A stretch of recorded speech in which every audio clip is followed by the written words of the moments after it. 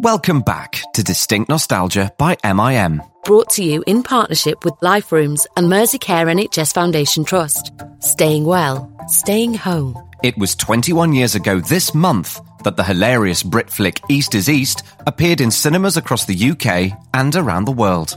And to celebrate its birthday, Distinct Nostalgia is proud to bring you a series of exclusive interviews with some of the film's stars. Written by Ayub Khan Din and directed by Damien O'Donnell, the film takes us back to Salford in 1971 and touches upon some prominent issues of the time experienced by a typical mixed-race British household.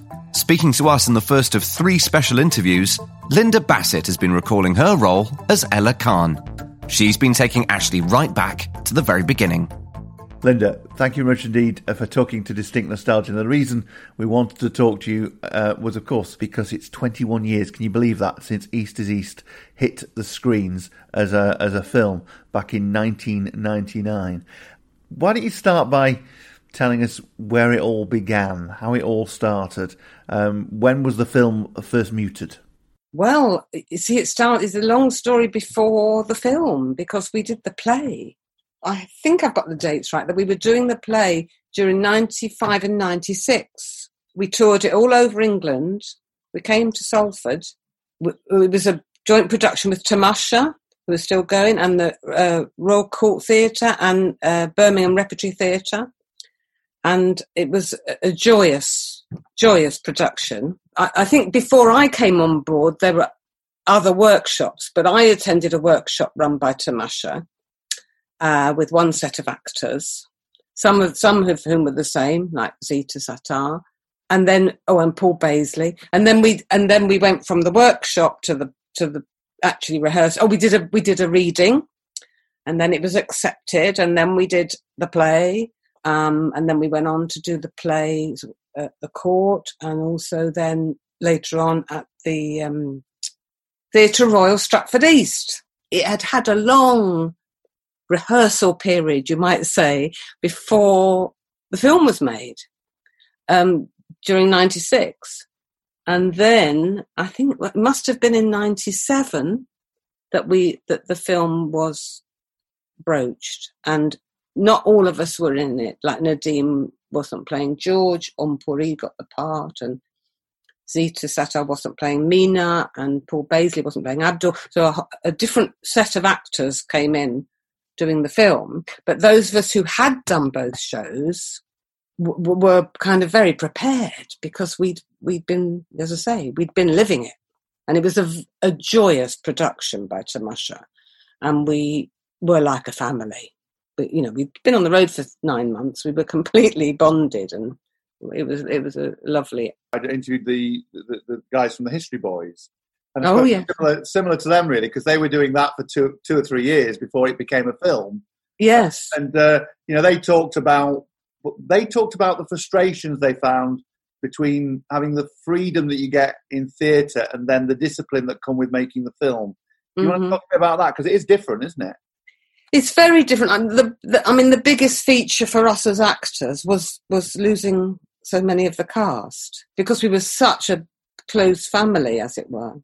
So that was a big thing. Yeah, I had made a film before, so the shock filming wasn't so great for me, but this was the biggest one I'd done. We carried some of our riotousness into the film.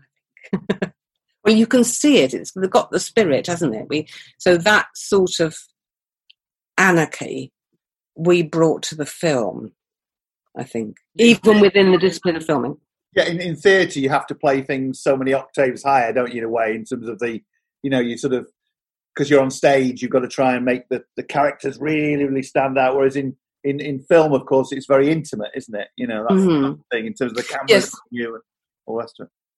Yes, that's very different, of course. But a lot of, for Ella, for me personally, Ella was on the stage, had lots more to say, because she and so did Annie, because we talked a lot of the exposition that then in the film became visual, of course. So we kind of lost our repartee. We were like a double act.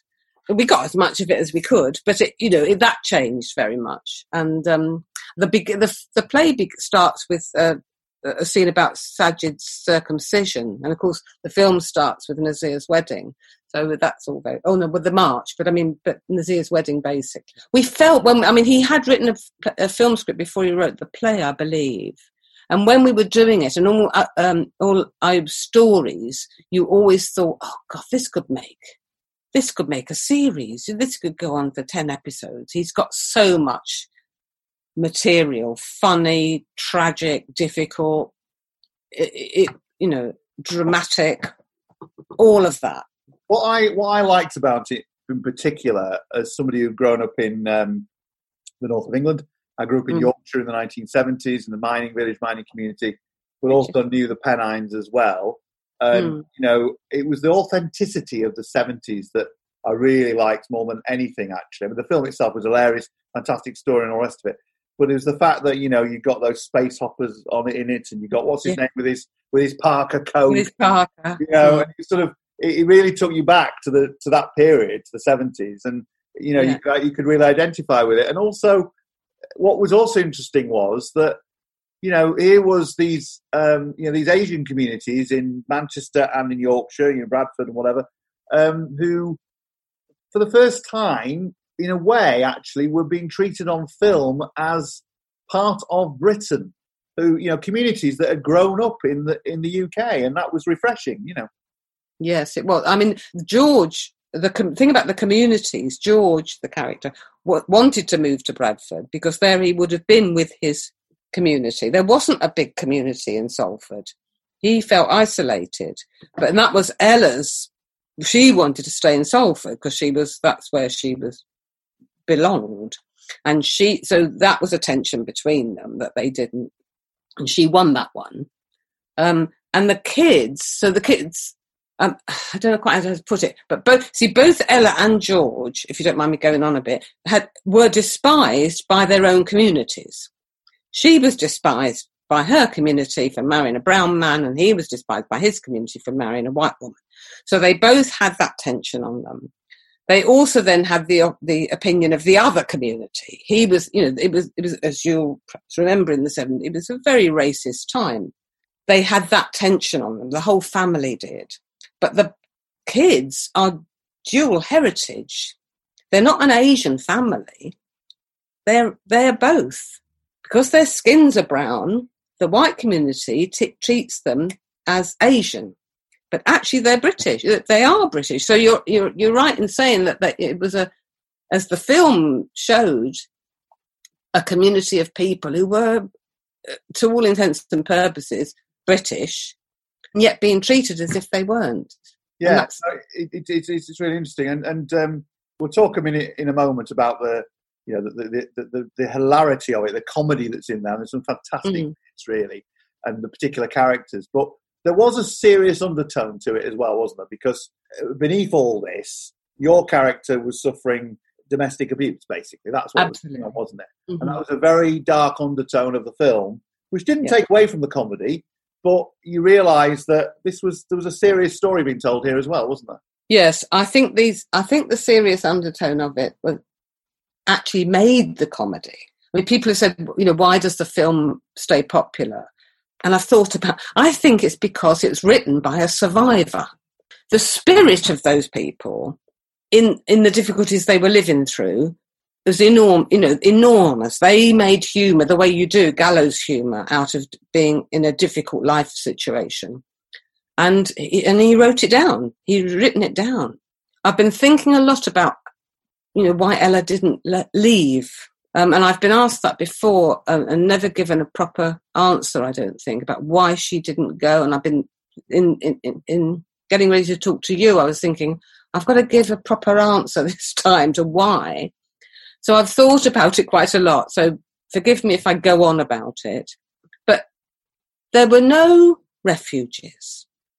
In 1970, there weren't any. The first one opened in Chiswick in 1971. So, that's an enormous change and needs obviously to be more. But she had nowhere safe to go to. Most of the attacks he made on her were as a result of her trying to protect the children. he was attacking the children to, in his view, discipline them. But of course, it was him having no control over his anger. And you could talk, you need psychologists to talk about that. But she also, I think, was trapped by her own culture, because her culture said, if you've made your bed, you lie on it. Number one. Number two, they said it inside her, she was very proud, very strong. And in those days, it was not seen as a strong thing to ask for help. Now we're trying to change that, aren't we? We're saying, no, it is a strong thing to ask for help. But it just wasn't. She'd lived through the war. They thought the only strong thing was to put up with things and grit your teeth and get on with it and be tough. And she did all that and adored her kids.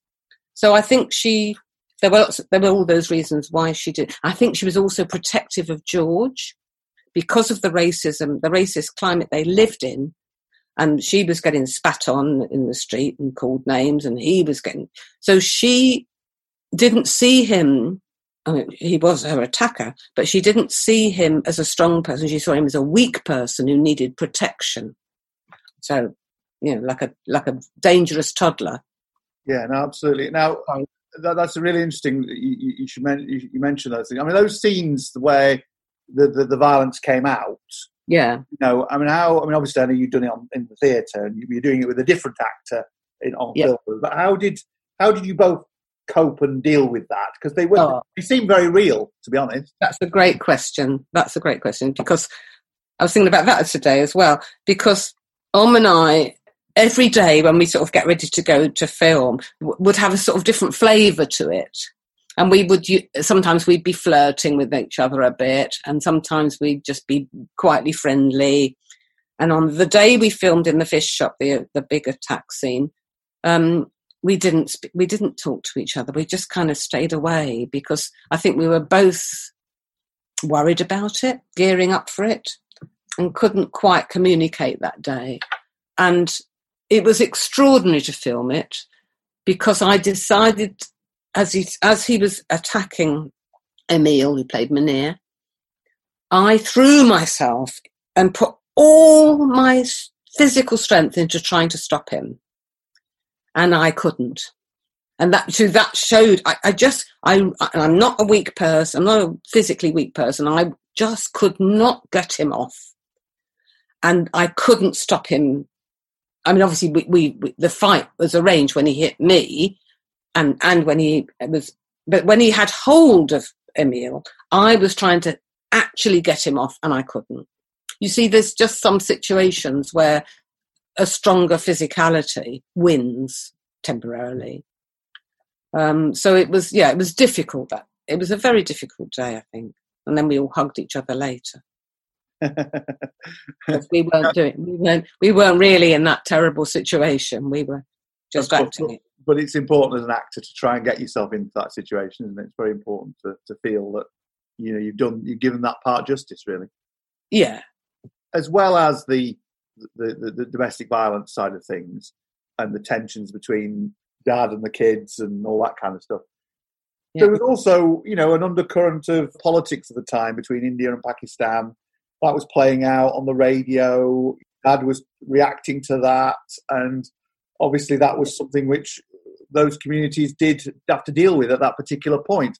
I thought that was interesting as well because, again, it was that real authenticity because he was, he was frustrated about all that, wasn't he? He was angry about all that. It was sort of... Yeah. So that was another area I thought was interesting because there are a lot of people who will have watched that at the cinema who wouldn't understand the differences between the different communities in the Asian community, Pakistani community, Indian community, the challenges and the clashes between them all, the kind of thing. So it was nice to get that in there, that bit of history, that historical context. Yes, it was. Yeah, I mean, I think I was let off learning quite a lot of that because Ella wasn't interested really. George would listen to endless television or radio programs, and Ella would go, "Oh, for God's sake, turn that bloody thing off!" So partly because he had a wife in Pakistan, she demonstrably showed her lack of interest in Pakistan. I mean, that was part of her pride, part of her, I'm not having anything to do with that. And also because, he used to send money home. So they were working in the chip shop. Profits would go back to Pakistan. So her relationship with Pakistan was not a friendly one, I would say. Now, the relationship between Dad and the kids was obviously the main part of this in a way, because here was, a traditionalist from Pakistan, and here were kids who had grown up with a dad from Pakistan, but they were in England in a new world. The 1970s, lots of things were happening. It was the pop culture, all sorts of things were going on. They had different challenges. And that was a clash, wasn't it? There was a big clash between the modern world and his world. I keep forgetting this, but homosexuality comes out in this as well, doesn't it? Because one of the sons has gone off and, found a boyfriend and all the rest of it. So there was lots of challenges there. And I mean, that is for comedy, it's such a rich mix, isn't it? Because you've got, let's focus in on one or two things. The little boy and the circumcision and his Parker coat and all the rest of it. That character is fantastic. Tell us a bit about him, and I presume he was played by different people, was he? The theatre. He was. Imran Ali played him in the play, and Jordan Routledge played him in the film, and they were both wonderful.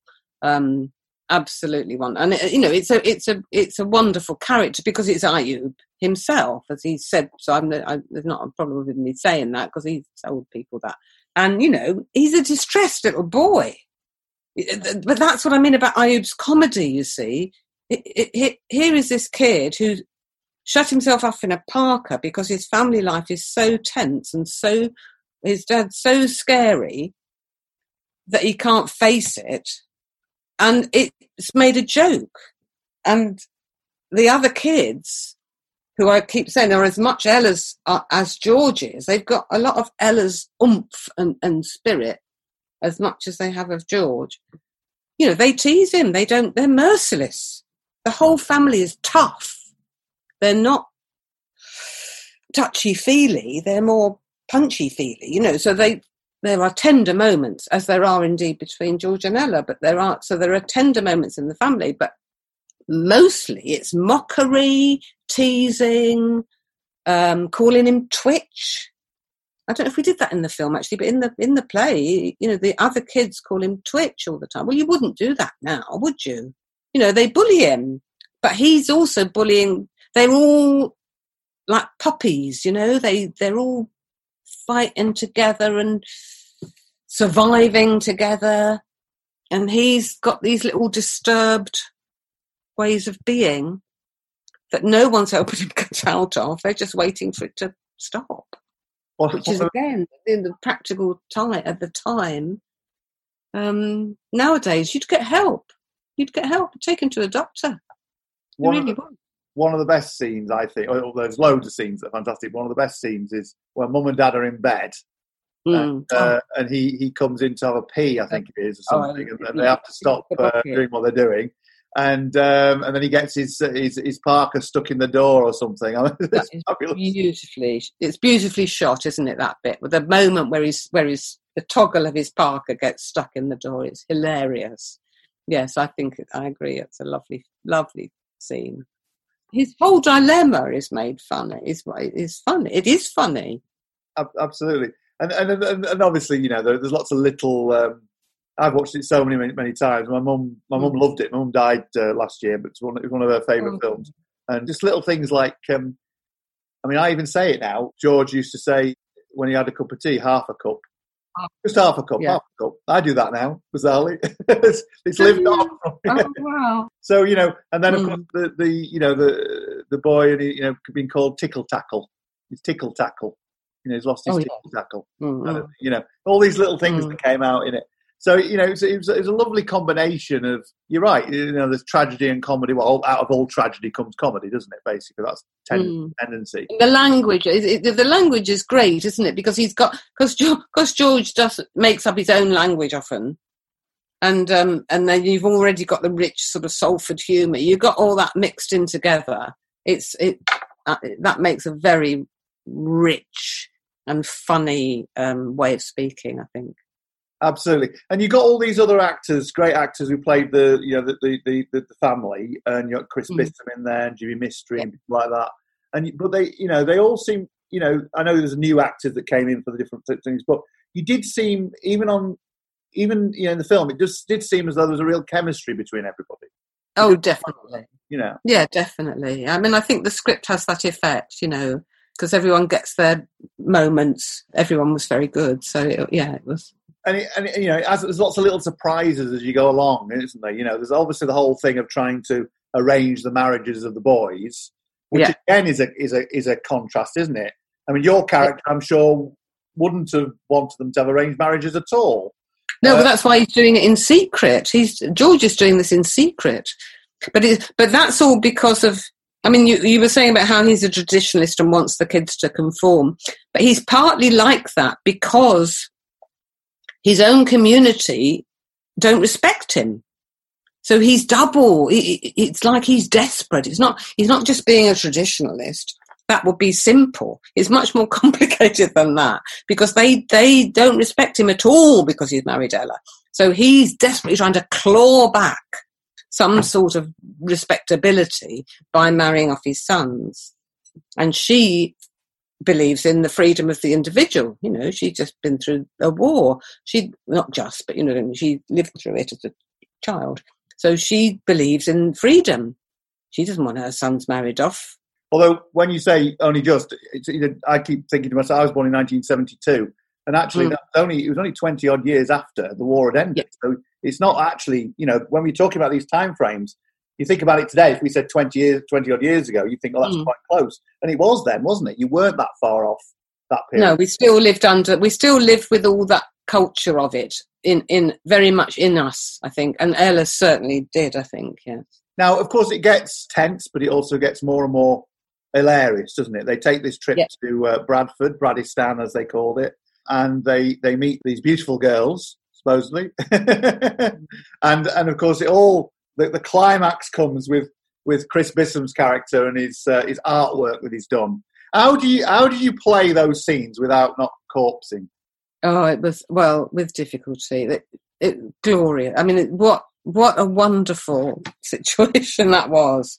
Just heaven, really. And this is how they survived, by Ella lying to George consistently because she knows he's on an art course. George thinks he's doing an engineering course. But then when he reveals the artwork to her, she's appalled, not because of George, but by their own, clean thinking. She thinks it's filthy, dirty muck. And so, it's what a glorious mix that is. And that it should end up in that snobbish woman's lap is just the best thing. And of course, that releases Ella to send them all packing. We'll be back after a quick break. You still loading them and heating them up with all your single shit you've been dropping. You feel me? Loading them up on. It only takes structure.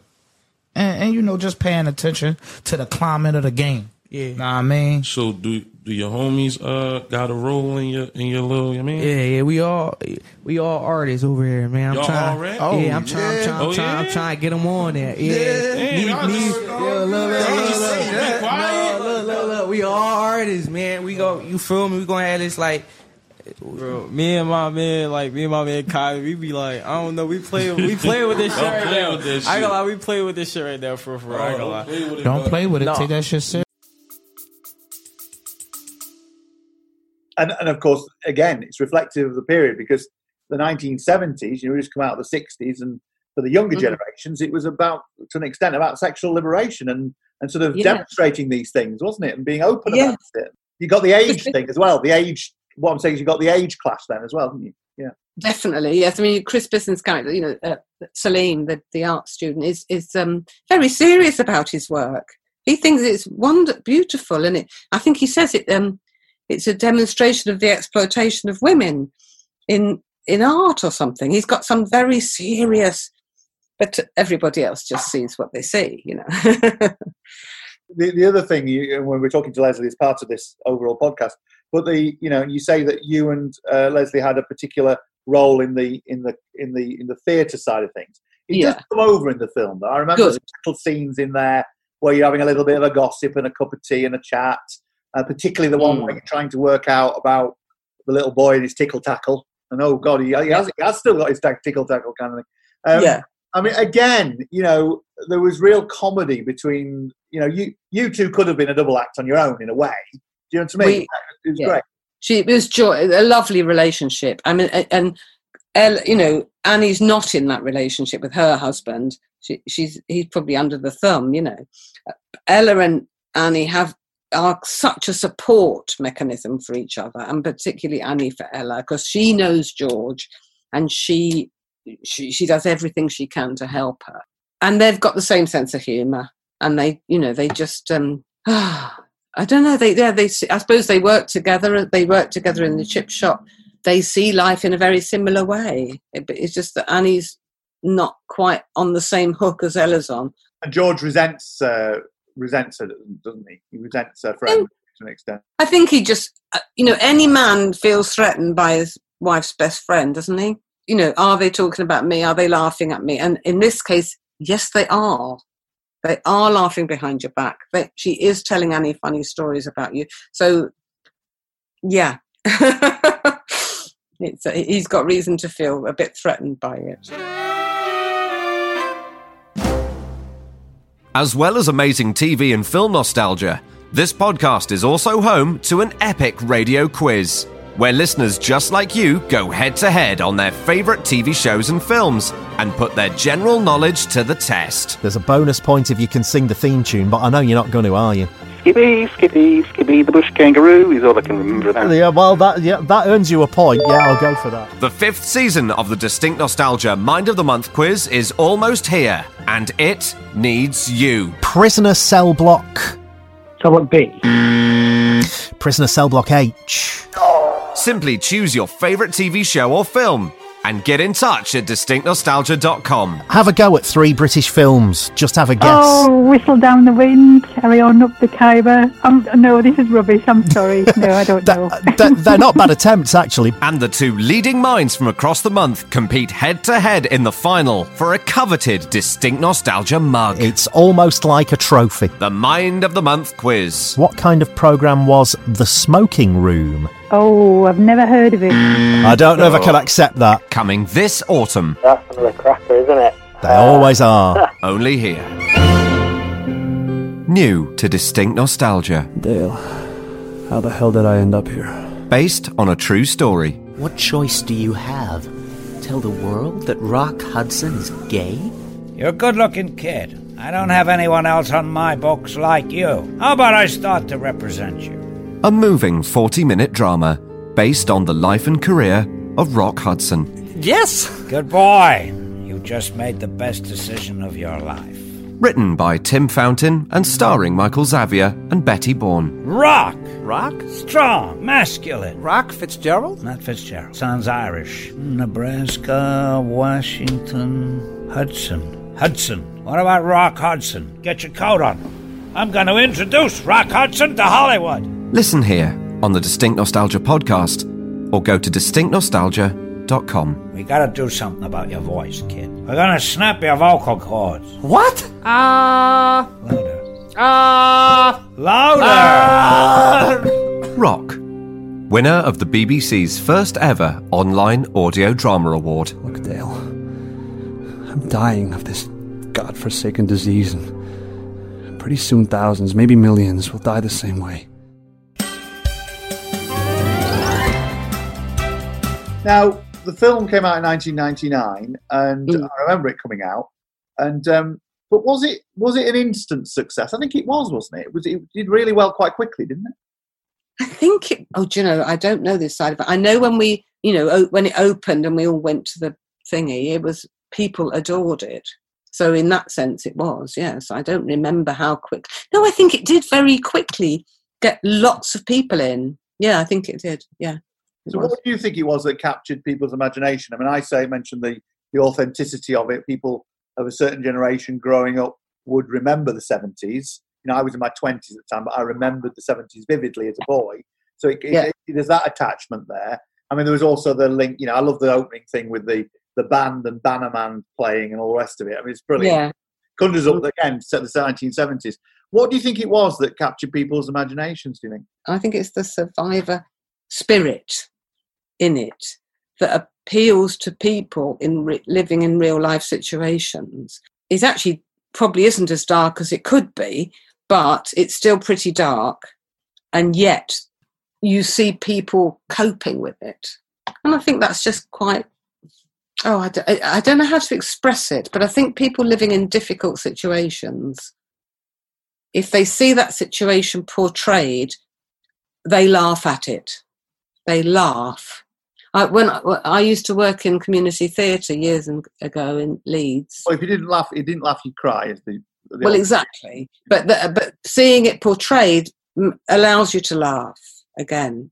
I mean, I remember doing a Punch and Judy show in a women's hostel, and the kids laughed and laughed, and we knew what they were going through, and they had found a release in watching it. So I can only assume that people found that with East is East, that they found a release in it from. Now it was followed up, of course, with West is West. Yes, which you many years later, which you were also in. Yeah. But there wasn't many people carried over from the East is East, was there, into that? I went to see it, but the two films were quite different, weren't they, in a way? They were different. They had different directors, but also that they had different. I think Ayub wrote it to be very different. He wanted it to be different, I think. And we made it quite a few years later. We were all substantially older, but it was as if it was just a few years after, because Sajid was only 14 or 15 in West is West, and he's 11 or 12 in East is East. So, but of course it was a whole different boy, young man. In fact, Jordan, who played the original Sajid, came to see us on the set when we were filming up there with his wife and his child. That was amazing. What a day. There he turned up, this lovely young man. What did you feel about West is West? You're revisiting the characters. How did you feel that went? It was good to do. Again, I felt some of Ella's story got a bit lost, so that's hard to talk about. And that Ella and Annie were kind of a good joke, but some of the stuff that happened between Sajid and Ella in Pakistan didn't make it to the final film, and I was sad about that. But some of the spirit was still there. I thought the spirit was still there, and there was some lovely new stuff, some new Sajid's story and Munir's story and his wife, and that was lovely. Or his new girlfriend, rather. It was nice to see the characters in a different setting, and to see you were, in East is East, of course, George was in foreign territory in a way from his original territory, and you were, when you went to Pakistan, in foreign territory for you. You know what I mean? So for your character, so that was really quite interesting. And I thought just like East is East, it was filmed immaculately. It's fantastic in terms of the the camera, the camera shots and whatever, and the character was great. But I think the thing that I probably felt about West is West was it didn't have the same comedy which East is East had. Which is fine, because obviously there was a serious storyline, as we talked about, but it felt a bit disappointing in that for me as somebody watching it. Do you know what I mean? Yeah, I understand. Yes, and I sort of agree. I think it was more sentimental than East is East, but some of the lyricism was also lovely, and the relationship between Ella and Mrs. Khan number one was interesting to pursue. That was interesting. Yeah, no, definitely. That was very, very interesting. I mean, it's, both films, East is East is fantastic, but I'd still recommend people watch West is West, because I think it does give you a bit more depth into the main characters and what the characters in East is East are all about. This is an inevitable question I often ask on these programs. Did East is East change your life? Oh gosh. Well, in many ways, it did. Yes. Doing the play changed my life quite a bit, because I made some lifelong friends. Doing the film gave me a sort of a lift up career-wise, but it wasn't one that lasted, because a lot of what I was offered on on the strength of East is East, were women getting beaten up, and I didn't want to do that. Isn't it crazy how the acting world or the directing world, or whatever it is, tends to, I've had so many of these conversations with so many actors where they end up getting typecast. I mean, it's ridiculous, really, in a way, because there's nothing to say that somebody who can do something so brilliantly like you did in that film can't do something else brilliantly. Well, indeed. It's really quite irritating, isn't it? I think the other thing is with women as well, probably to an extent. It doesn't happen as much with men, but women get typecast even more, don't they? Around age and all sorts of different things. I think they do, and it depends on what's being written. I think it just depends on what's being written, and because now we're getting more female writers, and you get more female characters that aren't just on the side sort of thing. So this is all good. I think you get typecast just because we work in an industry. It's an industry, and people don't want to take risks. And it's funny because whenever they do, I mean, doing East is East was a risk. Whenever they do take a risk, it often soars off into success.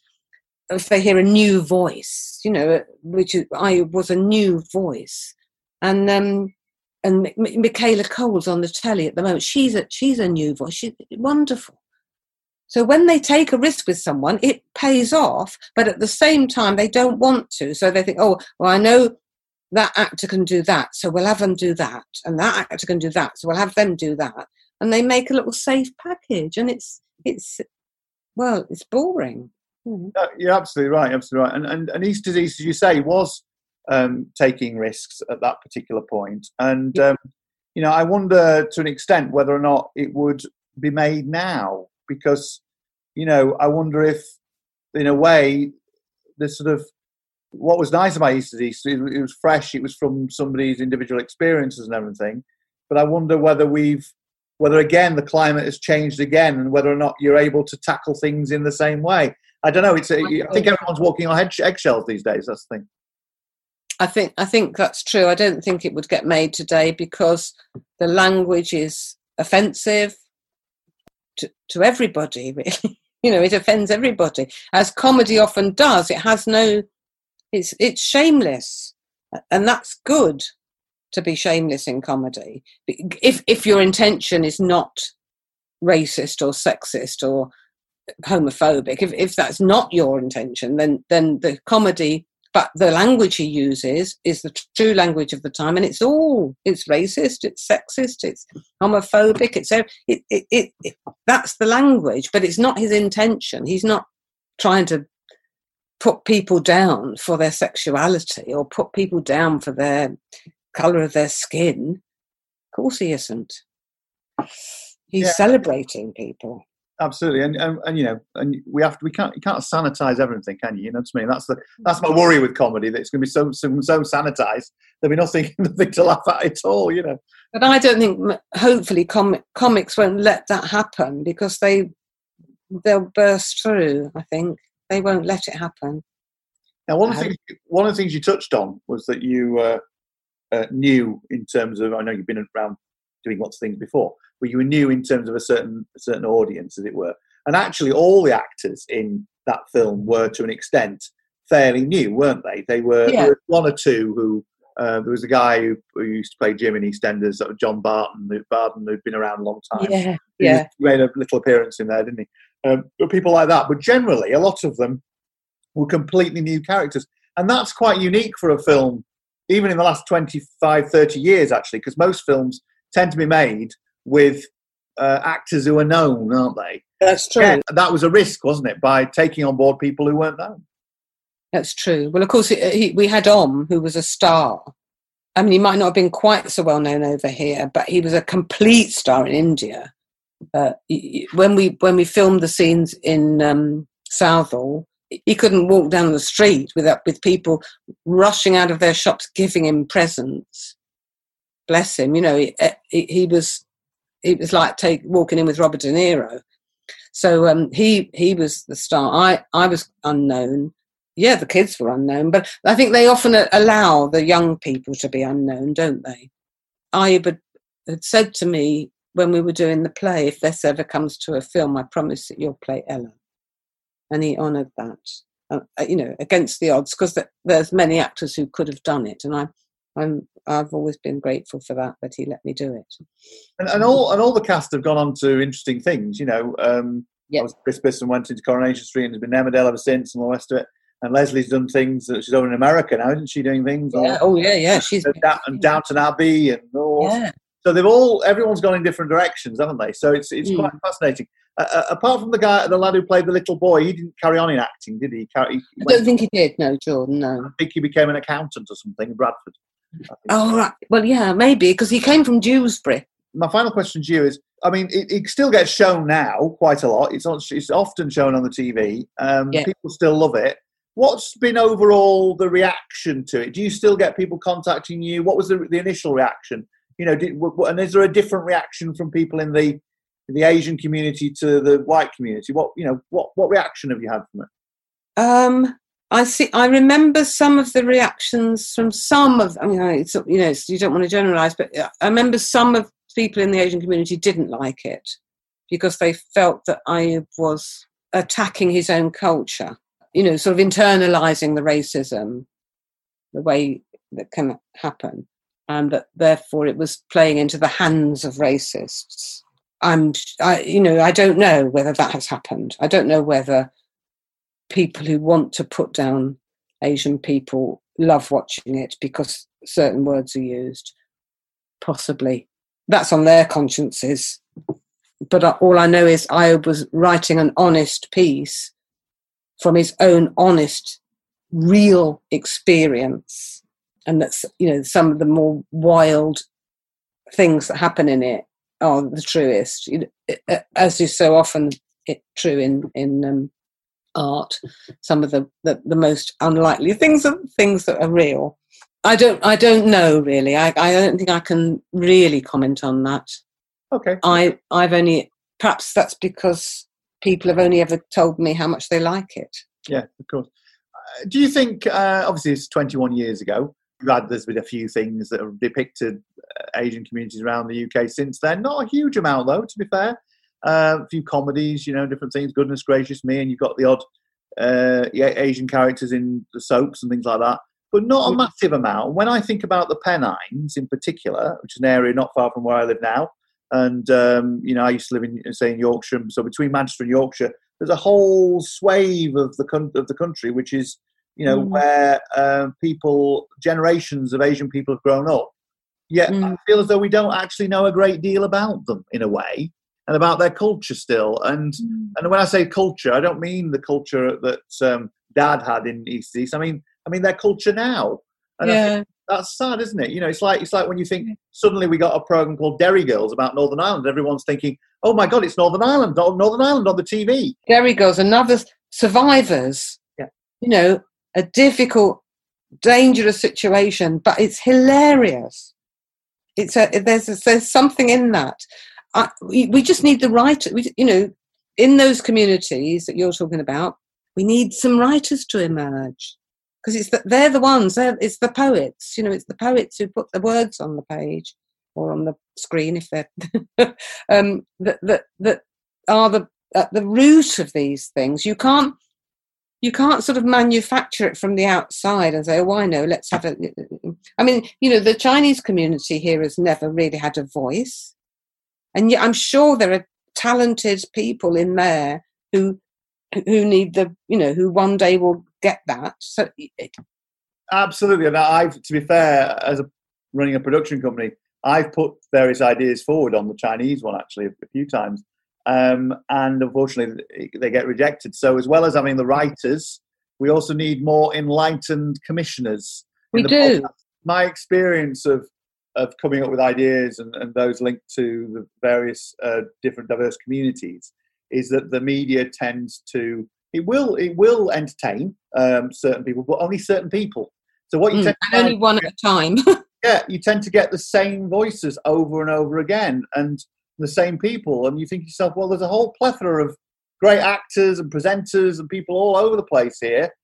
dig a bit deeper. But having said that, that's the same actually to an extent with white people as well. They tend to go, like we were talking about earlier on about risks. They tend to go with what they trust and what they know and all the rest of it, you know. But, you know, when they created Coronation Street in 1960, they were taking a risk, weren't they, for God's sake? They absolutely were, because working class people weren't supposed to be on the screen at all. Exactly. Linda, it's been lovely to talk to you. Really, really nice. And I better go because I've got to prepare myself for Leslie. Bye. Distinct Nostalgia is produced by MIM, and our celebration of East is East at 21 continues next time as we speak to Leslie Nichol about her role as Auntie Annie. Oh, frig off and wash your bastard curtains, you dirty cow. And I swear to God, that's one of the best lines I've ever had to say in my life. Do you want a cup of tea? I'll have half a cup. And that caught on. Yeah, that became a kind of catchphrase, I think. I don't know where he got that from, but that lovely mixture, which you hear now, don't you? You hear that kind of Asian northern mix, and it's great. It's more northern than Asian. That's Leslie Nichol, coming soon to Distinct Nostalgia. Subscribe to this podcast to be notified as soon as our next programme becomes available, or visit distinctnostalgia.com. Thanks for listening, and catch you next time. Distinct Nostalgia is brought to you in partnership with Life Rooms and Merseycare NHS Foundation Trust. We've lots of activities for you to do at home at liferooms.org. Staying well, staying home.